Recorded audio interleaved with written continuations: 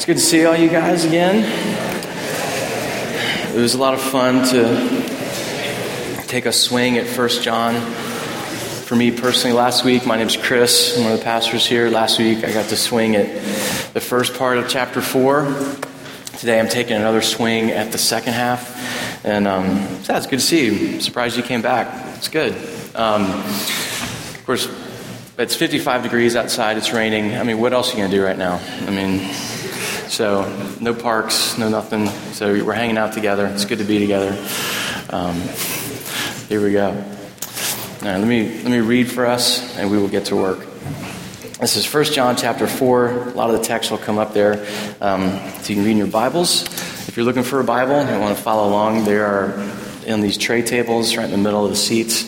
Please get up, grab one, take one home if you don't have a Bible. Those are for you. 1 John chapter 4. Verse 13. By this we know that we abide in him and he in us, because he has given us of his Spirit. And we have seen and testify that the Father has sent his Son to be the Savior of the world. Whoever confesses that Jesus is the Son of God, God abides in him and he in God. So, we have come to know and to believe the love that God has for us. God is love. And whoever abides in love abides in God, and God abides in him. Verse 17. By this is love perfected with us, so that we may have confidence for the day of judgment. Because as he is, so also are we in this world. There is no fear in love, but perfect love casts out fear. For fear has to do with punishment, and whoever fears has not been perfected in love. We love because he first loved us. This is God's word. Last week, we started with the same idea, and I know if you've been with us for a few weeks, I think you realize that this is like a record skipping, that you pretty much get the same sermon about every 4 weeks, because this is just what John does. He is continuing to say the same thing over and over again, and that's because that church really needed to hear the things that John was writing about, and it also means that we need to hear over and over again these very simple things that John cares so much to tell us about, that he is writing them over and over again in this one letter. So we're again going to be hitting this idea of perfected love. What does it mean to have perfected love?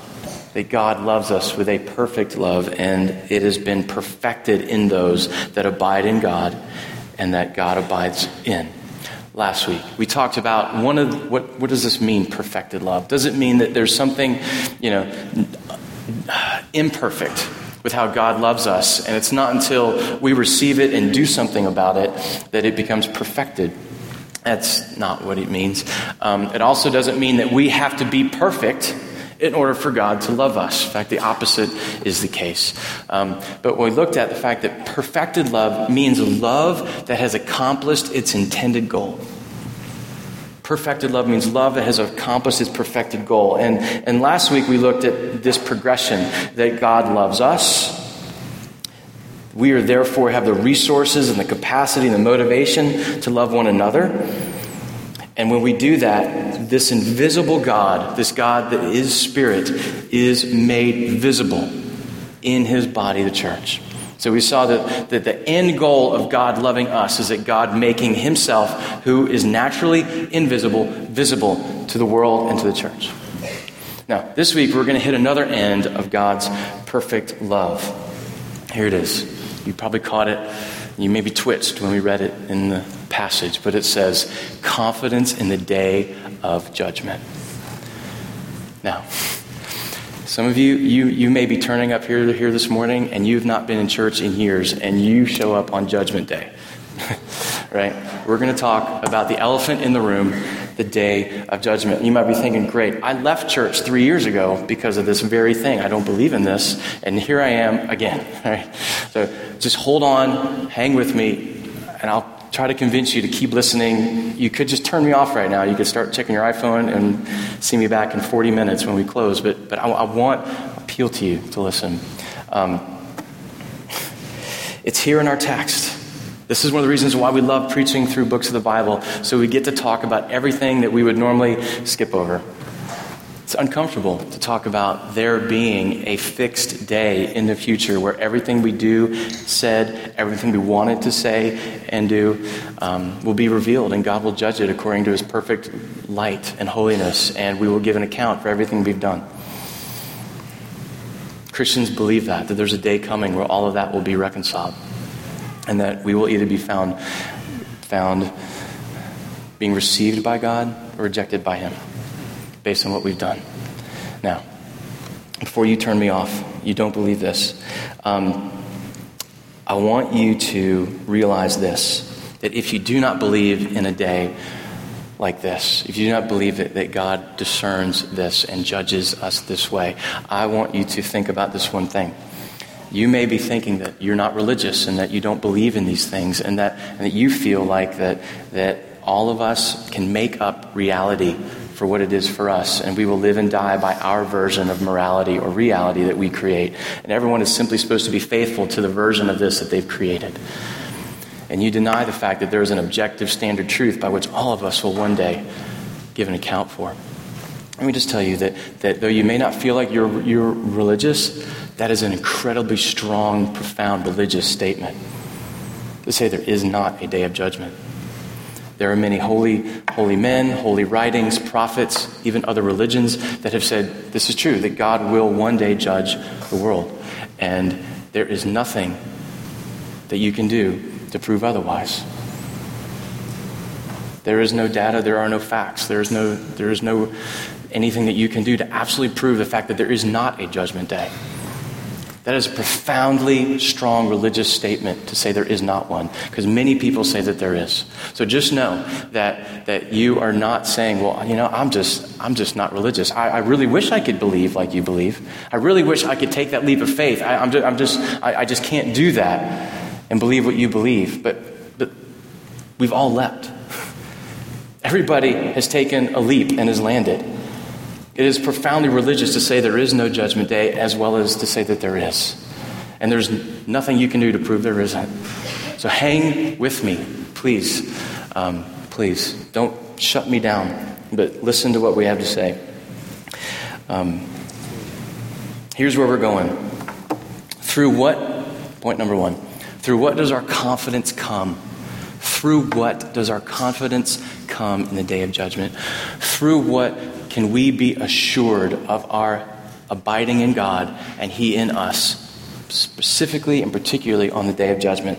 That's verses 13 and 15. Next, what is our confidence to be in? What is our confidence in? Verses 16 and 17. And then what difference does this confidence and assurance make? Verse 18. Here we go.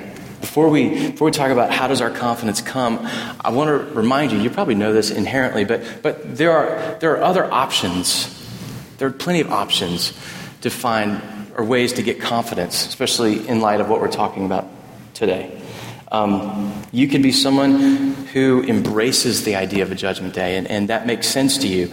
And so what you do, knowing God's laws and knowing that we will be weighed in the scales one day, you are doing your very best to fill your scale up with good deeds and good stuff and obedience, hoping that in the end of the day, when all your bad stuff is weighed against your good stuff, that you are found in the black and not the red. Okay, that is one way to deal with Judgment Day, is to work your tails off, knowing that everything depends upon what you do and don't do. It's a very, very viable option. A lot of people take that. Another option, this maybe appeals to more traditional people in here, people that are used to church and maybe grew up in the church. In light of the day of judgment, where you ultimately stand with God, are you His or are you not? You will turn to religious externals. When asked the question, do you belong to God? You will say, of course I do. I was baptized in XYZ church. Or I took First Communion on such and such a day. Or if you're a Protestant, hey, I was baptized on such and such a day when I made a profession of faith. And you could, in light of going, well, where do I really stand with God? You could turn to something external, a religious observance. You give to so many great things. You do good things whenever they're available to you. You can rely on those externals. That's another option that a lot of us take. A third one is, I've already mentioned it, but it's subjectivity. To really say that, you know what, I can dismiss the elephant in the room. I can rationalize that there isn't a judgment day. There is not an objective standard. You can talk yourself out of it, and many of us do that. In light of sensing a condemned heart or fear, we rationalize away and say, you know what, God really can't mean it. You know, when he says everything, you know, it can't mean that. Look how much better I am than other people. How can I be in trouble?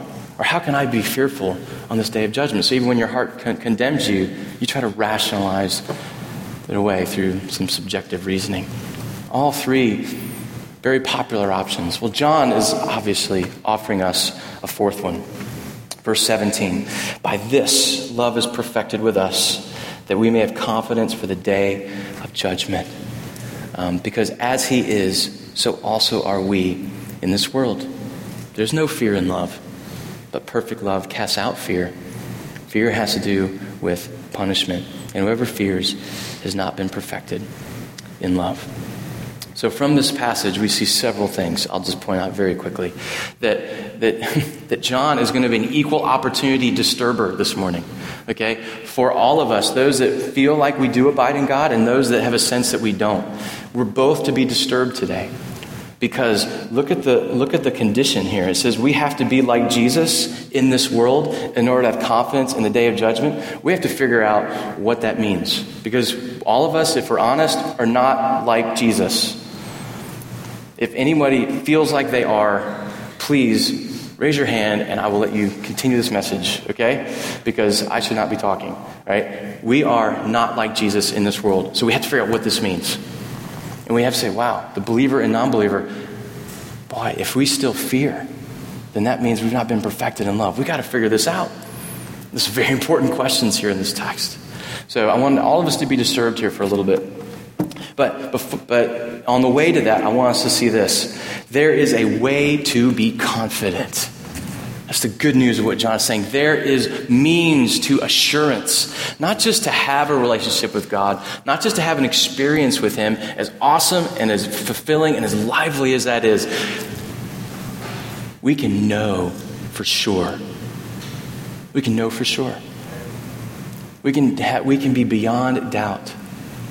We can be absolutely 100% assured of where we stand with God. He's saying you can have this confidence. In fact, he's saying that this confidence is the very substance, it's the very energy, it's the very engine of the Christian life. This assurance, this confidence before God. In fact, much of what the Bible says that Christians are to experience and to enjoy, you cannot enjoy without this confidence. It is that important. Joy comes to those that know where they stand with God. Boldness comes to those that are confident before God in the day of judgment and everything leading up to that. That's what he's saying. Now, please do not hear me saying that let me back up. You can still be a Christian and still be working on this assurance. You can be alive to God. You can be taught by his Spirit and still be working on this confidence. In fact, this very confidence is something that waxes and wanes. Why? Because our life with God is alive. It's a living thing. This assurance, this confidence will at sometimes be fantastically strong and sometimes will be barely sensible to you. It'll barely be alive. That's why this whole book is written. Both to believers and non, that this is the way you can have confidence. Because it is the stuff of the Christian life. Look at what happened to Paul when he gets this confidence before God. In Romans 8, this is right after he says, who shall separate us from the love of God? Shall tribulation, distress, or persecution? And then he says this, I am sure that neither death nor life nor anything else in all creation will be able to separate us from the love of God in Christ Jesus our Lord. We can we miss that little statement, that little qualifier. It says, I am convinced of these things. This is why he could do what he did. This is why he could risk his life. This is why he could literally lose his life for the sake of those that don't know Jesus yet. He could risk everything every single day, be beaten, be shipwrecked, be all the things that we read about when we went through the book of Acts. He can do all of that because of these three words, I am sure. He wrote, to live is Christ and to die is gain. How could he write that? He was confident. And we see it again in 2 Timothy. He says, I am not ashamed of the gospel for which I am suffering, for I know whom I have believed, and I am convinced that he is able to guard until that day what has been entrusted to me. He's sure. And it's out of that for which all the great acts of courage come. You read Hebrews 11 recently? Just look through that great table of contents for all of our kids' stories, all the great men of faith, right? Think about Noah. This just hit me this week. Noah. I mean, God says, build an ocean liner in the middle of Kansas. Do that. And Noah builds an ark. Right? He gets made fun of. Not for a week, not for a month. Think how much trouble you would give your neighbor if he started building an ark next door to you. He was made fun of for decades, for years and years and years. Yet he was unflinching. He kept building. And one day he was vindicated. How did he keep building in the light of, imagine what was written and said about this. And he kept going. He was sure. He was convinced. Think about Moses. Moses, right? Stutterer, can't hold a conversation without stuttering. It says, Moses, this is God speaking, Moses, go to the most powerful person in the world and demand from him their free labor slave force and tell them that you're going to walk them out of his nation. Go do that. Go. And guess what? And he's not going to listen to you.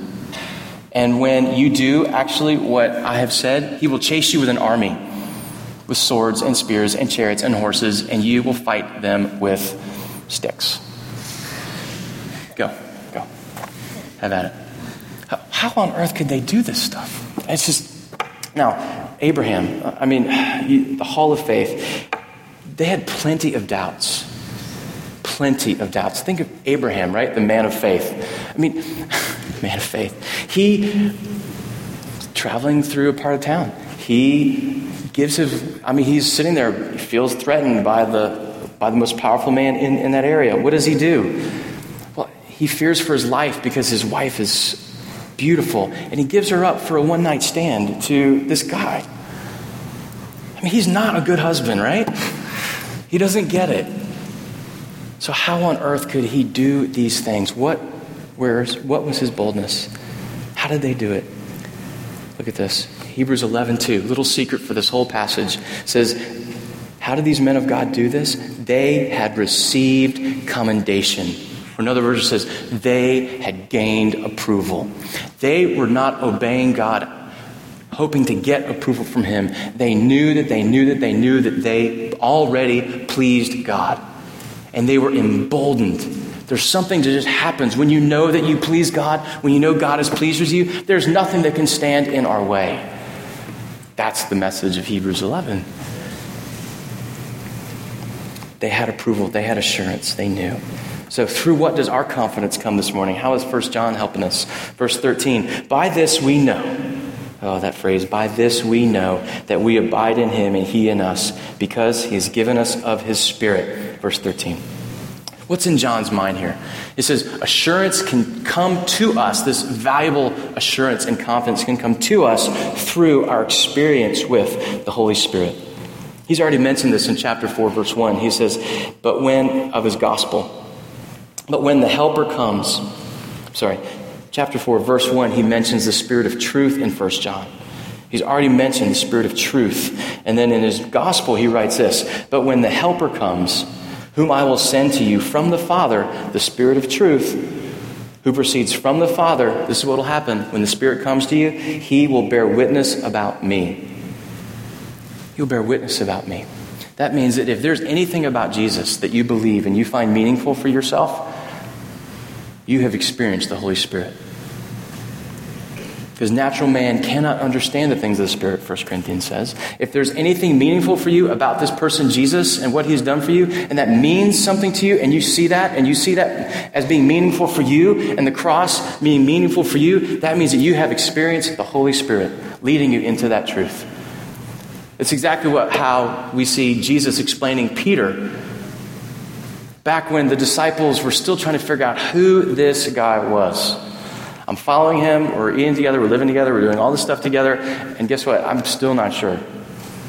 And so Jesus one day pulls him aside and says, who are people saying that I am? And they answer a few things, and he says, well, who do you say I am? And of course, Peter stands up in all boldness. He said, what does he say? He says, "You are the Christ, the Son of the living God." Oh man, he gets it. But look at how Jesus explains this. "And Jesus answered him and said, 'Blessed are you, Simon, for flesh and blood did not reveal this to you, but my Father who is in heaven.'" See, God revealed it to him. He experienced the Holy Spirit. He was allowed to see who Jesus was, and it was not flesh and blood. It was not his brain cells. It was not his rational thought. It was not all of his powers of insight. And we know that because 2 minutes later, Jesus calls him the devil.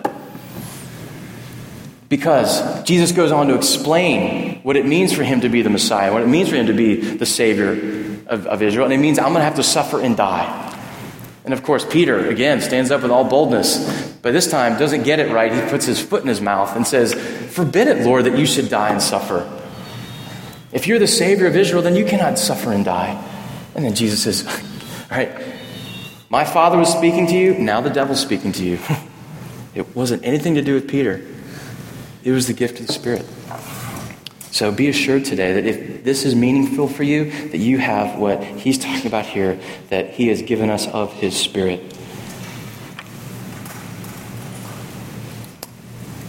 Verse 14 says, "And then we have seen," okay, he goes on another point, "and we have seen and testify that the Father has sent his Son to be the Savior of the world." This is the second thing through which John is saying that we can have confidence through, is the apostles' testimony about what they have seen and heard about Jesus.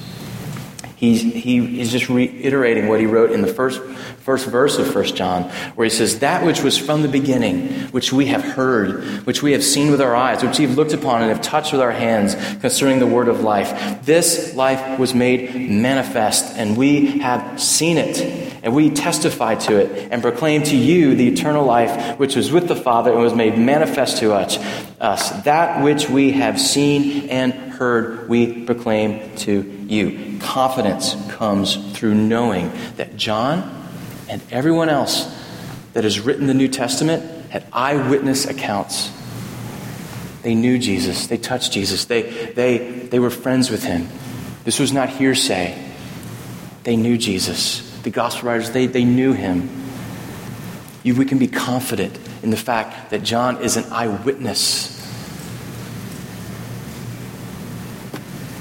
Think about it this way, and I'm only going to get into this for 30 seconds because it's come up recently in so many conversations. In general, historical records of anything in history are considered reliable based on how many manuscripts there are and how soon those manuscripts were written from the events that took place about which they're written, right? Does that make sense?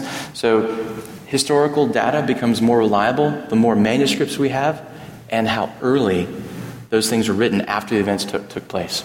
For example, our average writing about Roman history, right, pretty much comes from about 4 or 5 basically what we know about the Roman Empire comes from about 4 or 5 different historians. And we have about 300, okay, listen, I do not know a lot about this, so I am just in dangerous territory here. But just hear me, I hope this helps somebody.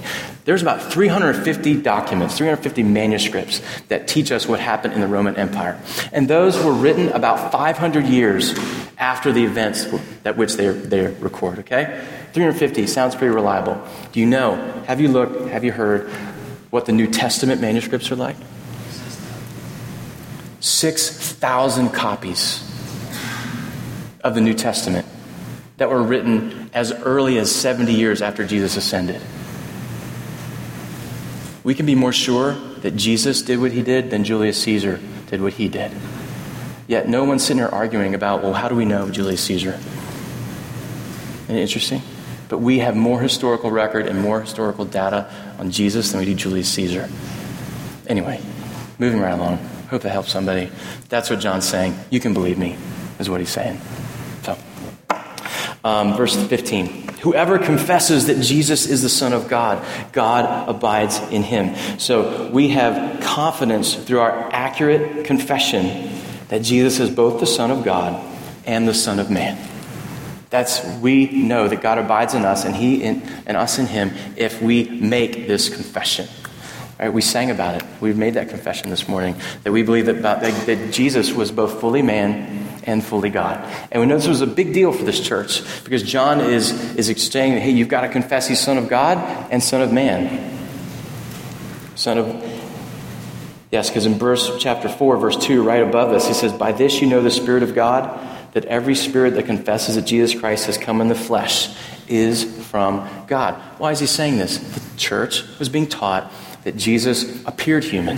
The Son of God simply appeared human. He was not really human. He just appeared to be so. And they're doing this because what they believe is that there's a huge, vast difference between what happens in the material world and the spiritual world. And what they're doing is they're making room for their own sin and their own flesh because they're saying that whatever happens in the material world doesn't affect the spiritual and vice versa. And so we can do whatever we want. Our actions can be whatever they want. And they don't either impact or reflect what's happening in the spirit. And so we can do whatever we want and still abide in God and he in us.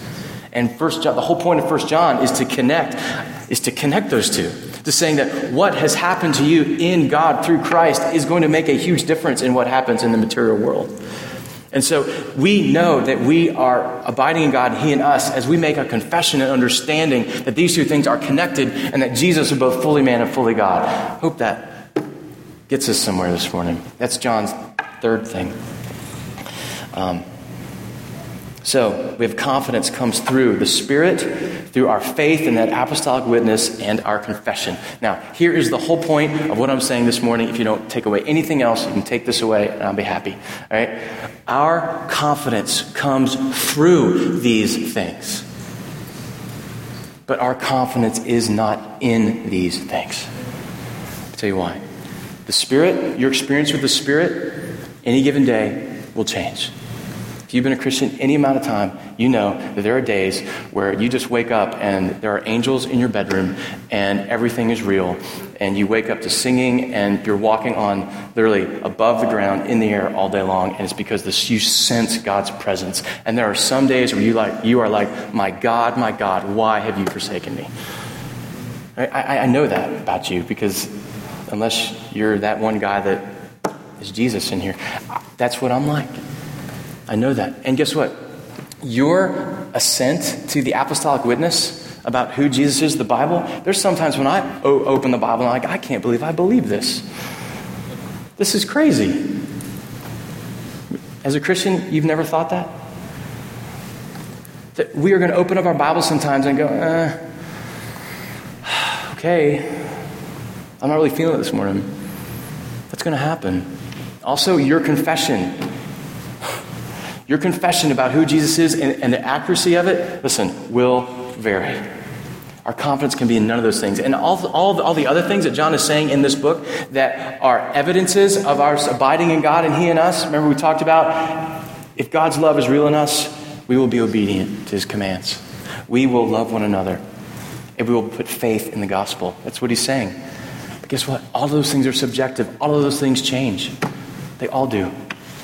That's why we cannot put our confidence in them. But through experiencing them, confidence comes to us. Now, I'll tell you a quick story about this. An illustration. A couple weeks ago, my wife and I are coming home from a party. I forget whose house it was, but we're always the last ones at a party. If you know anything about us, we shut most parties down. We stay at your house. It was way too late, and you're very gracious to not kick the Durocas out, but we're working on that, so have mercy. Anyway, for this one time, we actually came home early from a party. And as I walk up to the front door, I'm the first one. I've got the keys. I get up to the front door, and even before I open it, I smell smoke. So I like fumble through the keys, and I like drop them and everything, and I'm just trying to rush to get the door open. I open up the door, and the smoke just pours out. And I rush in. Oh my gosh. Something was on fire, is on fire, I have no idea. So I go throughout the whole house, just trying to find the source of this fire. And I'm thinking, okay, it may be something that was in the ductwork of our oil furnace, because we just had some work done on it. So what is the first thing I do? I call, Woodfin Oil. Hey, please come. Either you just worked on my furnace, there's something burning in it, I don't know what's going on, just please come. And so in a few minutes, both he and I are tearing apart the basement, trying to find where on earth the smoke is coming from. And so the kids, meanwhile, run into the house and grab everything that's precious to them and run outside, right? So we've got soccer balls, we've got stuffed animals, we've got journals. My wife grabs the iMac and is running out. And I'm just in the basement trying to find where on earth this is coming from. And finally, we cannot find it. So I'm ripping down ceiling tiles, everything, and I finally open up this one closet, and this under the smoke, I can still feel it, just stings my eyes. And I look up, and there's a bin at the top of this closet that is under a stairwell, and there was a light bulb, a light socket with a light bulb in it, that was coming down from the ceiling. And about 5 hours earlier, I had taken this bin of towels and shoved it up against the light bulb. And it had been sitting there heating up those towels and smoldering for 5 hours. So I do the smart thing. I grab the thing and put it on the ground, and it explodes into flame because oxygen has finally gotten to it. So basically, this whole house was about to go up, and it was right under the stairwell, full of wood. I mean, it was. So why am I telling this story? Anyway, one fire extinguisher and a hose later, everything was fine. Am I telling you a story just because to let you know I'm an idiot and God is gracious? Okay, which is true. But that's not the point of my story. The point of my story is that because of all the smoke, I knew there was a fire. I knew it. Hey, and all of our experience and all of these great things that John is saying that Christians should experience, hey, it's smoke that points us back to a fire. So that's how we're reading this. If these things are evident in your life, then God is at work somewhere. And we know the Bible promises. It says, "He who began a good work in you will be faithful to complete it." I didn't know how big that fire was. It could have been so small. But guess what? There was smoke. No matter how big the fire was, there was some smoke in the house. It could have been a match, or the whole downstairs could have been on fire. It didn't matter. There was some smoke, and so I knew there was a fire. You see smoke in your life? I'm twisting the analogy, right? It's good, right? There's fire. There's fire. Yeah, reverse it in your mind for me. Okay? Anyway, let's not go setting our houses on fire. So, all right, here's the thing. So our confidence comes through something else. Sorry, our confidence comes through all those things, but our confidence is in something else. Where do we look for confidence? This is why we have 1 John and verse 16. So we have come to know and believe. The NIV here gets it right, I think. Rely upon the love that God has for us. God is love. And whoever abides in love abides in God, and God abides in him.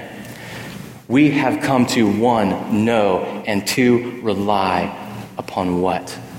Is it our love for God? Is it our experience of God's love? Is it our faith? Is it our obedience? No. We have come to know and put all of our hope on the love that God has for us.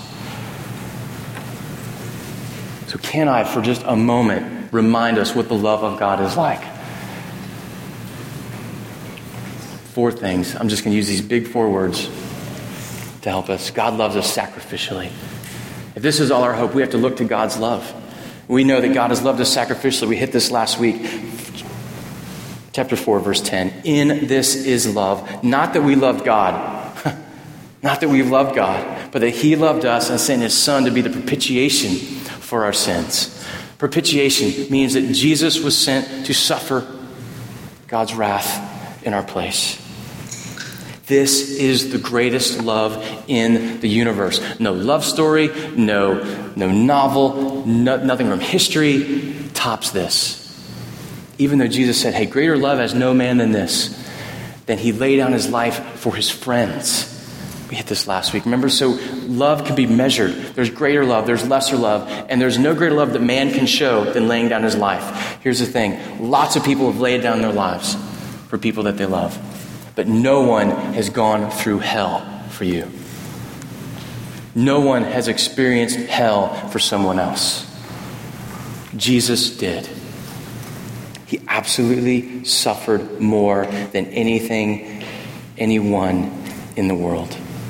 He suffered more than just the loss of his life. He suffered hell. He lost the most valuable thing that anyone could ever lose. Eternal, unbroken communion with God. He lost that forever for you on the cross in those hours.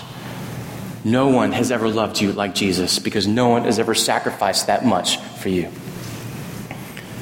On the cross, Jesus did not just become sinful with our sin, he became our sin, and God exhausted all of his holy, eternal, tormenting wrath against sin on his own flesh and blood.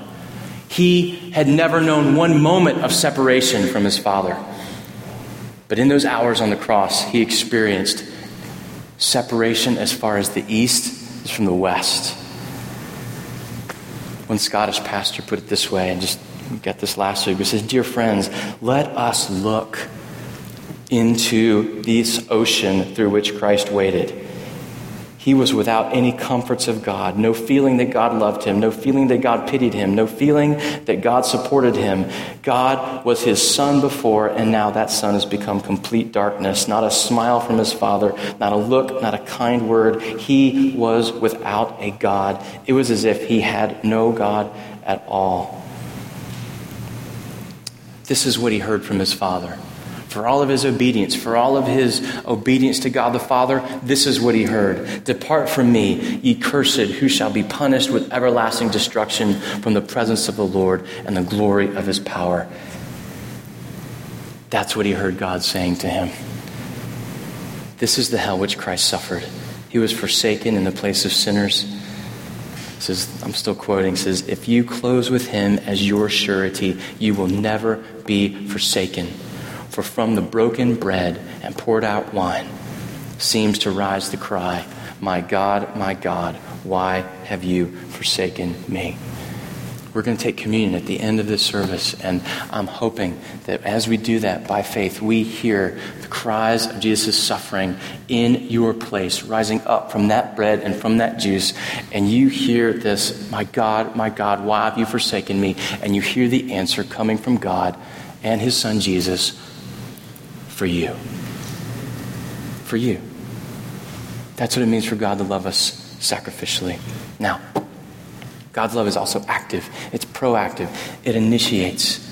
We look back we talked about this a few weeks ago, but it is 1 John chapter 3, verse 1. John just has a moment right there on the page. It's like he's forgetting to write a letter and just has a running fit.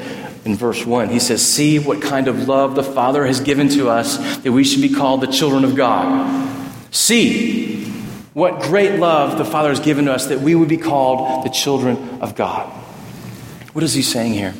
He's talking about the doctrine of adoption. He is saying that God brought us into his family. He chose us before we had any desire for him, before we had any knowledge of him, before we needed to be adopted by him. He chose us and made us his and gave us his last name with all the rights and privileges of being a son of God. Behold, what great love it is. For those of you that have adopted children, those of you that will adopt children, God, there was nothing in us. There was nothing in the child that you've adopted that said, wow, this child loves me, therefore I will choose him. In fact, a lot of reasons why we adopt, a lot of ways that we show Jesus' love in adoption is that we adopt children in spite of what they are or what they could be. We adopt them simply because we love them.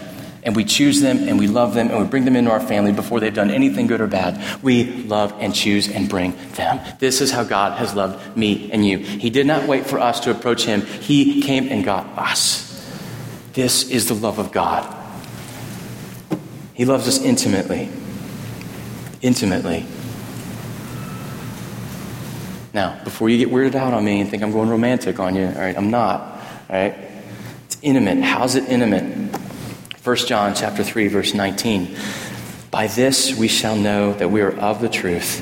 We did this a couple weeks ago. And reassured our heart before him. For wherever our heart condemns us, God is greater than our heart.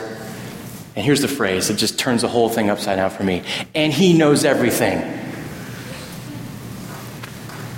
All right. When you're dating someone for the first time, guys, I'll speak to you for a second. You're putting on your best show. You're taking her to the best restaurant. You have your best clothes on. You've got your best cologne. I mean, the last thing you want this girl to do is to know who you are. The last thing you want is for her to know you. Because you do not want this to be one and done. You want this to continue at least a few times. So you don't want her to know you. You want her to think you are all that. And if you do a good job, you get another date. I mean, that's how it works for us, right? Just being honest. God loves you. He knows everything about you. He is omniscient. We're talking about God is love. That means that all of his love is affirmed and described by all his other attributes. That means that God loves you with absolutely full knowledge. That's what this means. When he brings you into his family and he has said, your sins are forgiven. And on the cross, when he said, it is finished, he was not just doing that based on what you knew of your sin or sin that you committed before you trusted him. He said, it is finished, and forgave and suffered for all your sin, for every sin that you will commit in the future. He saw all of it. You are not going to surprise him with your sin. He knew your sin. He knows everything. And when he declares you righteous, it's based on everything you've done before you knew him and after. It's just been tearing me up the last few weeks. He loved us and he knows everything. You can't surprise him. You can't befuddle him. You can't, finally, this is the last straw. He already died for your last straw. There is no last straw that he doesn't know about. Let that sink deep in and let that confirm your place before God, that if you belong to him, there is nothing he does not know and has not already suffered for you. Nothing can separate us from the love of God. He knows us, gets into this relationship knowing full well what he's getting into. He who began a good work will be faithful to complete it. He knows the process. He knows the goal. All of those who have been all those he called, Romans 8, all those he called, he justified, and all those he justified, he will glorify. He knows the end from the beginning. That includes your sin from this morning, yesterday, and in 20 years. God's love never changes. Verse number 4. I love this phrase from the Storybook Bible. I mean, you need to read. I mean, if you don't even have kids, you can buy this book and just put brown cover on it because it'll be embarrassing if you had a kid's Storybook Bible on your shelf. But just get it, all right? Say that you're giving it to a friend or something. Anyway, it says the Jesus Storybook Bible. I love this description of God's love. God loves us with you're starting to say it, right? Never stopping, never giving up, unbreaking, always and forever love. I want to do a sermon series on that sentence. Anyway, we'll figure that out. But that is worth this entire morning. God's never stopping, never giving up, unbreaking, always and forever love. His love never changes because he can't change. His love for you doesn't depend on anything you do or don't do. All of his resources of his love and commitment to you are based in himself because he was happy to love you and it pleases him to love you. Therefore, he will be pleased in loving you from all eternity to all eternity. That is the love of God. That's what we have. So, what is this, believing in this? What confidence? What leads to confidence before him? So what does this confidence produce? Verse 17, by this love is perfected with us, that we may have confidence for the day of judgment. Because as he is, so also are we in this world. There is no fear in love, but perfect love casts out fear. For fear has to do with punishment. Therefore, whoever fears has not been perfected in love. We've said all the time that there are these means by which confidence comes, and John is giving us this sweet phrase that confidence in the day of judgment is dependent upon this thing. Look at it. Because as he is, so also are we in this world. Because as Jesus is in this world, so are we. The implications of this are vast, and I will just tease out one really quickly as we close. This means that whatever Jesus has done, it's as if we did it. If Jesus has suffered hell for our sins, we are as free from judgment before God as Jesus himself is. If we, by the power of the Spirit, see the cross, then it is as if we hung there already. And so we are as confident as Jesus is in the presence of God. And we know what God the Father thinks about Jesus. He said so. Remember at his baptism? Like any good dad, God the Father shows up at Jesus' baptism and says, "This is my beloved Son, in whom I am well pleased." That is what God says about us. We are like him in this world. So this is how John can say next. So therefore, there can be no fear in light of this kind of love, right? Whoever is still afraid of being punished for their sins has not been perfected in this love. We have not come to know the sacrificial, active, knowing, and consistent love of God. We may know about God's love. Don't get me wrong. I'm not saying you don't know about God's love. I'm just saying that if we fear punishment still, we are not relying on this kind of love. We've not been perfected, which means we're not relying on this love because there are no signs of this love in our life. Loving others, obeying, faith. Are you afraid this morning? This is so pervasive. Fear is so pervasive. One of the ways that we know we're not confident in looking forward to that day of judgment is that we're not confident now. That confidence for that one day where everything will be exposed and everything will be measured, our confidence in that day based on who Jesus is plays this way. If we fear punishment now, how can we not fear punishment later? Is there something, I don't know, maybe something you did in high school, those of you that are that old, still plagues you? You still think about something that you did out of commission or omission, and you can't get rid of it. In fact, it still threatens your very life today. You may have a family now, and you may have kids, and still in the back of your mind, one day, all of this charade is going to be up, and God is finally going to get me for what I did. Does that plague you? Do you still feel like your life now is threatened by punishment that God might give for something that you have confessed, for something that you have seen written above Jesus' name on the cross?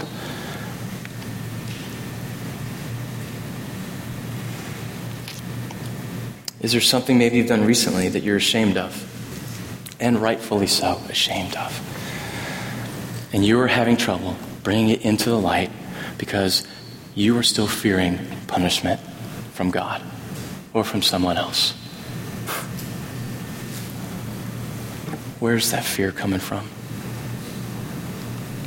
You're still afraid of, John is saying, you're afraid of being punished. Therefore, you will not bring it into the light, and you will keep it, and you will find, and you will try somehow to rationalize it. You will somehow try to say, I'm not that bad. And when it comes to the day of judgment, you will say, I've been a good person. I was baptized on such and such a day. Or I'm trying my hardest. And try as we might, as appeal to our religious externals, as we might, to point to our subjective spiritual experience as we might, it does not do away with a sense of guilt and condemnation and fear before God. We live in this world, in that world. I know I do. I'm pretty sure you do.